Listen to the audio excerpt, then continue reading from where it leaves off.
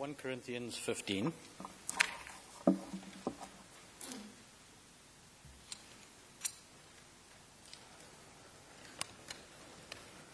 Is that better?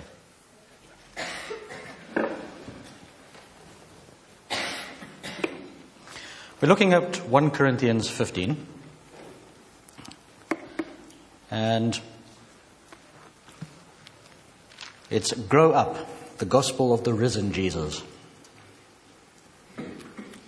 So what Paul has done in this section is he has decided to talk to the Corinthian church and explain what they lose if Jesus did not rise from the dead. So if we backtrack just a little bit to give you a little bit of the background, we look at 1 Corinthians 15, 1 and 2.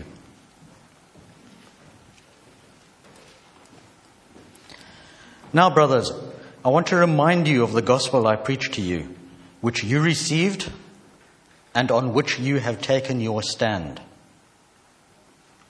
By this gospel you are saved, if you hold firmly to the word I preached to you. Otherwise you have believed in vain. At this point, Paul's reiterating what he taught them while he was with them. This chapter he goes on to explain again what it actually means. And this is a long chapter, long section, so we're only going to skim the surface of it. Paul is particularly concerned with the thought, the preaching of some, that yes, while Jesus rose from the dead, as is right and is fitting for the Son of God, there's no resurrection for us who are just mere mortals. Well, if there was a resurrection, then it's spirit only. And that's where he starts off on this section that we're looking at now. So he starts off by treating it, as I said, as an exercise of what do we lose if it didn't happen. Very aware that he's talking to Corinthian Greeks, and Corinth is known for its schools of rhetoric and oratory, he goes back to the basics. And he treats this as an exercise in logic. He asks them to think back to what they first heard, what they first accepted. As he points out in verse 3 and 4. What I received, I passed on to you as first importance, as Lewis stressed last week. Christ died for our sins, according to the Scriptures, that he was buried, that he was raised on the third day, according to the Scriptures. This has been preached, he says, in verse 12 again. So how do you now say there's no resurrection of the dead? I preached it to you. You accepted it at the beginning. What happened?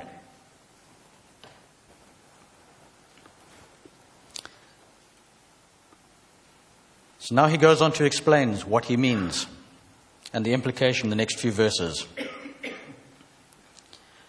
So let's read from verses 12 to 18. Everybody got it?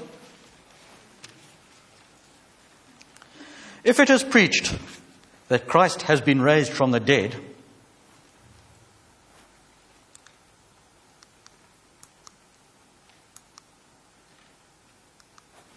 if it has been preached that Christ has been raised from the dead, how come some of you say that there is no resurrection of the dead? If there's no resurrection of the dead, then not even Christ has been raised. If Christ has not been raised, our preaching is useless, and so is your faith.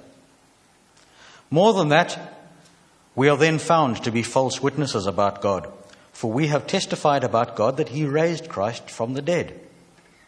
But he did not raise him if in fact the dead are not raised. So if the dead are not raised, then Christ has not been raised either. And if Christ has not been raised, then your faith is futile. You are still in your sins. Then those also who have fallen asleep in Christ are lost. Sometimes Paul's arguments are easy to follow. Sometimes. Sometimes he jumps around all over the place. In actual fact, this one is reasonably simple. Either it happened, he says, or it didn't happen. Fairly logical, with me so far? What he's saying is there's no halfway point. If there is a resurrection, then the dead are raised. Yeah? If there's no resurrection, then no one is raised. If Jesus was not raised, then we're wasting our time. The bottom line is, as he says, then we have been found to be false witnesses. Because we, Paul, have said that Christ was raised, but if Christ was not raised, then no one is raised. Paul's never afraid to face the issues, is he? He faces them head on, but he doesn't leave it there. He goes on to explain what he means. Verse 17 says, 16 and 17, if the dead are not raised, then Christ has not been raised either. If Christ has not been raised, your faith is futile. You are still in your sins. And there's the crux of the matter. Hold that thought for a moment.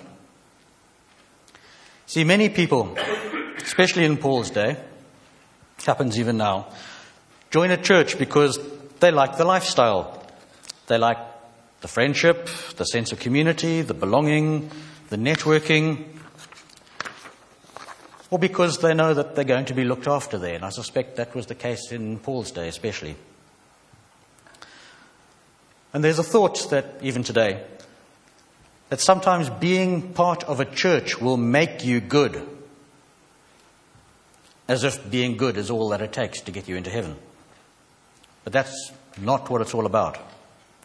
It's about knowing that without the death, without the resurrection of Jesus, we don't have that forgiveness of sins. Without Jesus' physical resurrection, yes, his physical resurrection from the dead, then even those who call themselves Christians are just as lost as everyone else, as it says in verse 18. If those who have fallen asleep in Christ are lost, then those who have fallen asleep in Christ are lost. But in verse 19, he says, if only for this life we have hope in Christ, we are to be pitied more than all men. If we're only trying to be good for this life, we are to be pitied for holding on to a false hope. What's the point? But I would ask, is that false hope really so false? I was doing a little bit of research on this and I came across a quotation. I don't know who it's from. But a famous Christian philosopher once said to an atheist, if you live your life for today and I live my life for eternity, when we both die, we will see that either you were right or I was right. If I was right, you've wasted your life and you will answer for it.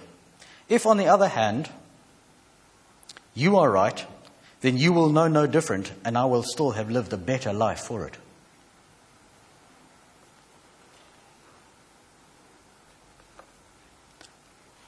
However, our hope is not just to be better people. Our hope is in Christ. At this point in the passage, Paul does one of his famous detours. Paul's famous for doing this. He stops at a particular point and he does a detour right round the passage, taking the scenic route, so that when he comes back to it, you've got the big picture. Verses 20 to 28 are almost in parenthesis. He's good at doing this.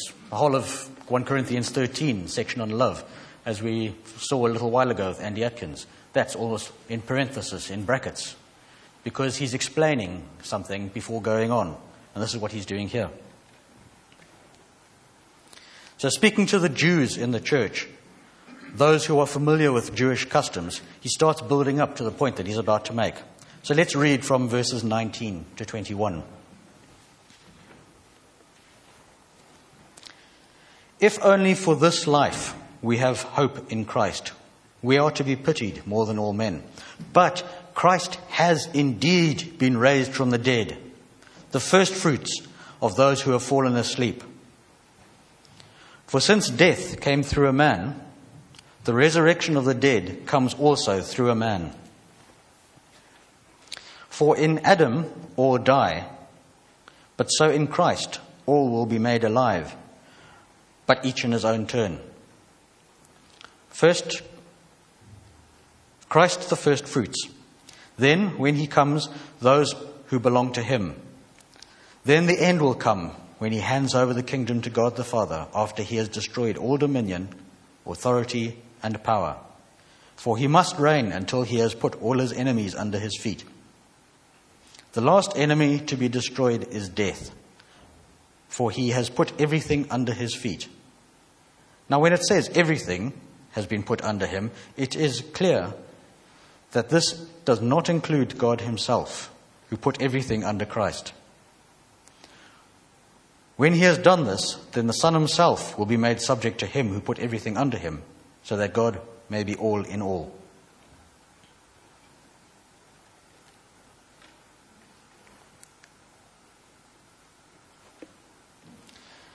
So we backtrack a moment.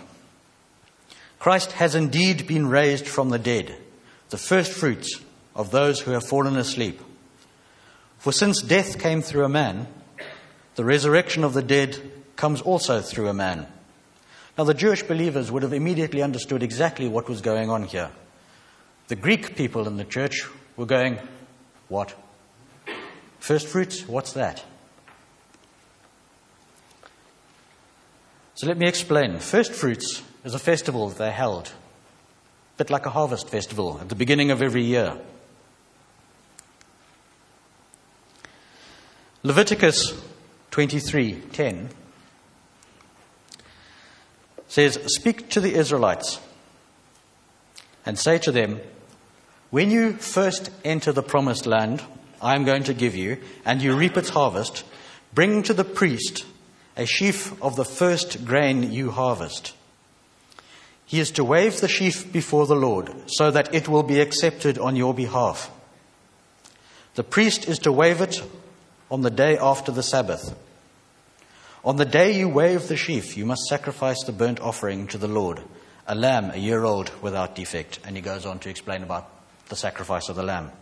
But what does that actually mean? What does it mean to us? When the children of Israel entered the promised land, the first sheaf of the first harvest was to be very carefully cut, harvested. And this was a lasting ordinance which they continued to do every year. They would take that first sheaf and they would take it to the temple, the tabernacle as it was then. They would give it to the priest, and in the presence of all the people, he would then lift it up before the Lord. If this sheaf was acceptable, then the rest of the harvest would be acceptable too. It would be acceptable for ceremonial sacrifices and gifts, but more importantly, it would also guarantee the rest of the harvest. It was understood that the acceptability and the productivity of the harvest was reliant upon the first fruit being accepted, not the care put into the growing of the crop. In much the same way, I found this on the internet. That is the chief rabbi of London examining the first fruit being harvested 2 years ago. So, in much the same way, Jesus was lifted up in front of the people. He was offered as a first fruit to the Lord. In much the same way, he was accepted, guaranteeing the rest of the harvest. his people. Just as the first sheaf was just like the rest of the harvest, so Jesus was a man just like us. In much the same way, it's understood that the acceptability of the harvest rests upon whether he was accepted or not. If you are part of that harvest, then you know that you have been accepted.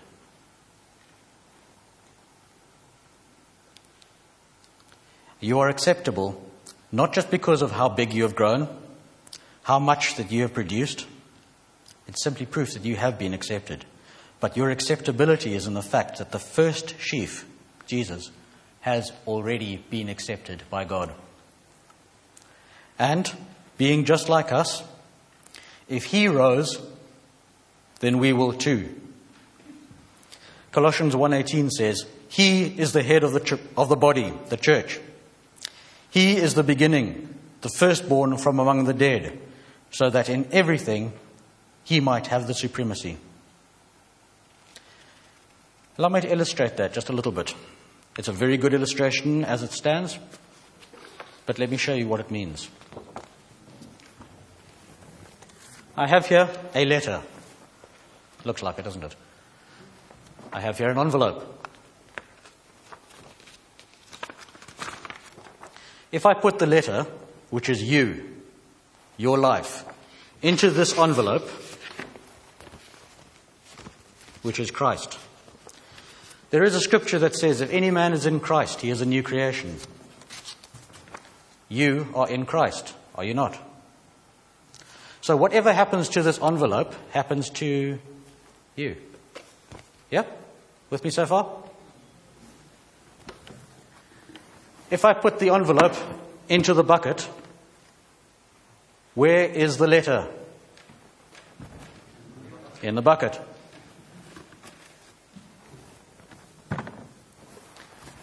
If something happens to the envelope, it happens to the letter. But you are in Christ, are you not?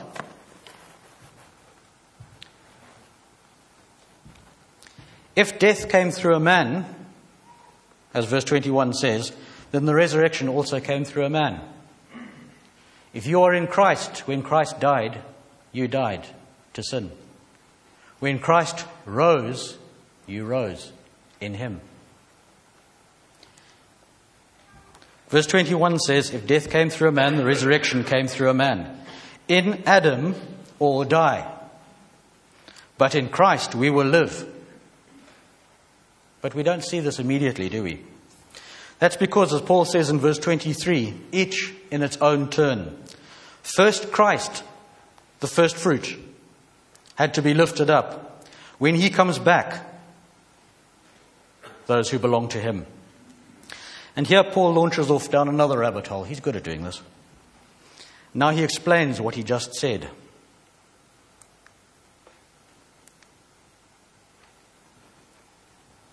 Verses 23 to 28. As in Adam all die, so in Christ all will be made alive, but each in his own turn. Christ the firstfruits, then when he comes, those who belong to him. Then the end will come, when he hands over the kingdom to God the Father, after he has destroyed all dominion, authority, and power. We read that just now. Now, sometimes I think that we make things difficult for ourselves because we expect something to be difficult and it's not. When we find it easy, we think we've missed something. Sometimes we're right. But in answering the question, when will all these things happen, Paul explains firstly that all Jesus' enemies will be made subject to him, Jesus. They will be placed under his feet. Then he will hand over all dominion, power, and authority to God his Father. Then in verse 28, Paul says, Jesus will then subject himself to God his Father. And having made his point, finally, Paul comes back to the point that he was making originally. But what happens if there's no resurrection? Verses 29 to 34. Now, if there is no resurrection, what will happen? What will those do who are baptized for the dead? If the dead are not raised at all, why are people baptized for them? And as for us, why do we endanger ourselves every hour? I die every day. I mean that, brothers, just as surely as I glory over you in Christ Jesus our Lord. If I fought wild beasts in Ephesus, merely for human reasons, what have I gained? If the dead are not raised, let us eat and drink, for tomorrow we die. Do not be misled. Bad company corrupts good character. Come back to your senses as you ought and stop sinning. For there are some who are ignorant of God, and I say this to your shame.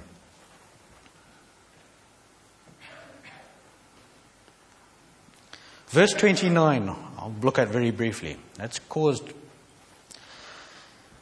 almost more debate than most other verses I know of.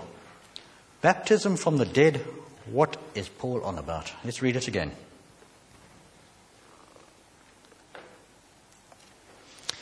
If there is no resurrection, what will those do who are baptized for the dead?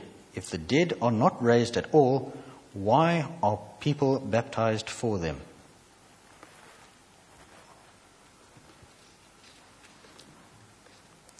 There are so many theories about this, it's difficult to know where to begin. So having sifted through many of them, I'll take a leaf out of Paul's book and I will tell you what it is not. It is not the Mormon practice of baptizing people for the sake of another person in order that that person may be saved. For a start, that goes against the whole idea of you coming to a personal knowledge of who Jesus is. The dead cannot make a personal confession of faith, as it is commanded in Romans 10. Baptism is a symbolic act. Baptism does not save you.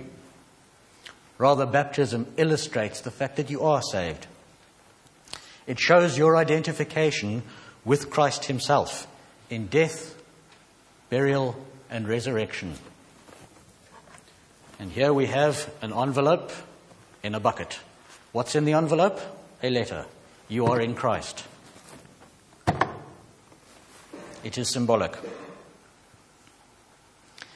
It's a bit like a seed that's buried before coming back to life. It's you becoming part of that harvest, so to speak, to continue his analogy. So having looked at many commentators, I found that the most logical of all of them is Anthony Thistleton, one of the foremost modern Greek scholars. He points out that the original Greek text can be translated as, "What will those do who are baptized for the sake of the dead?" And he quotes someone else, J.K. Howard, who writes, "Baptism for the sake of the dead is not in order to remedy some deficiency on part of the dead, but in order to be reunited with them in resurrection." In other words, if we have an example of somebody who is dying, and they say to a relative, "Come to Christ. Have him as your personal savior." When that person dies, that other person will think, "Yes, I must do this because I know that they will come to Christ, have come to Christ, and in doing so they will be raised. If I want to see that person again, I too must come to Christ. When I am raised to life with Christ, I will see them then." So let me read that again. Baptism for the sake of the dead is not in order to remedy a deficiency on the part of the dead, but in order to be reunited with them in the resurrection. And I think that makes sense.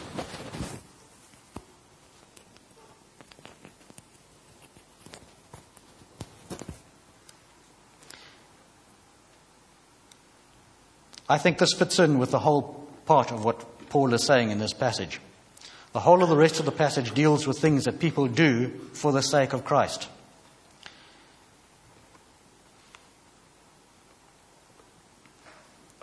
We'll read that part again. It says, Verse 30.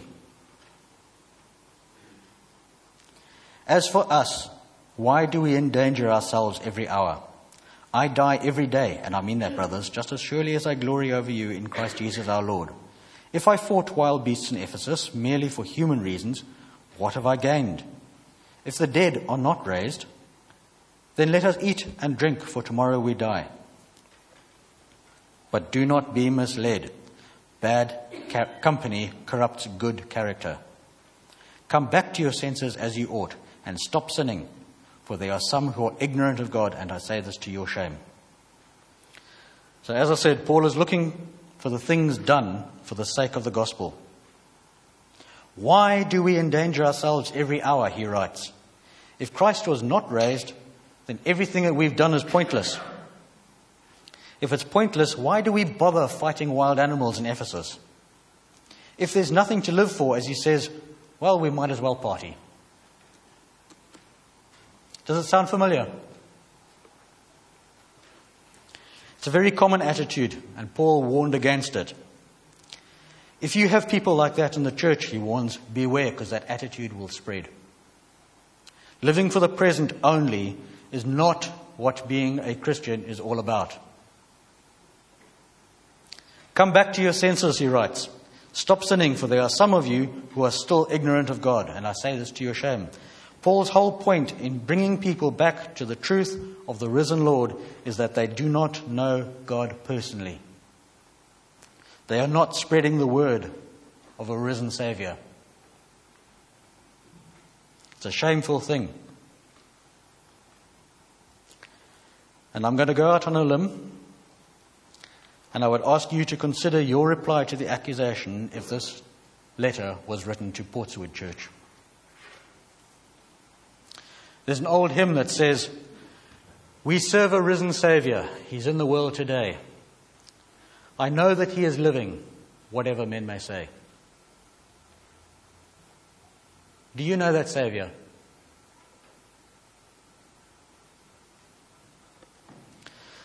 This passage is all about what we lose if Christ did not rise from the dead. But from this passage we can see there is a resurrection from the dead, because Jesus did die and rise again. If he rose, our first fruits, then so will he. Now that is a lot to live for. That is what Paul is asking you to do, to live for the sake of the gospel so that you will see your reward. And so I'm going to cheat. I'm going to end with a passage from next week, 1 Corinthians 15:58. Therefore, my dear brothers, stand firm. Let nothing move you.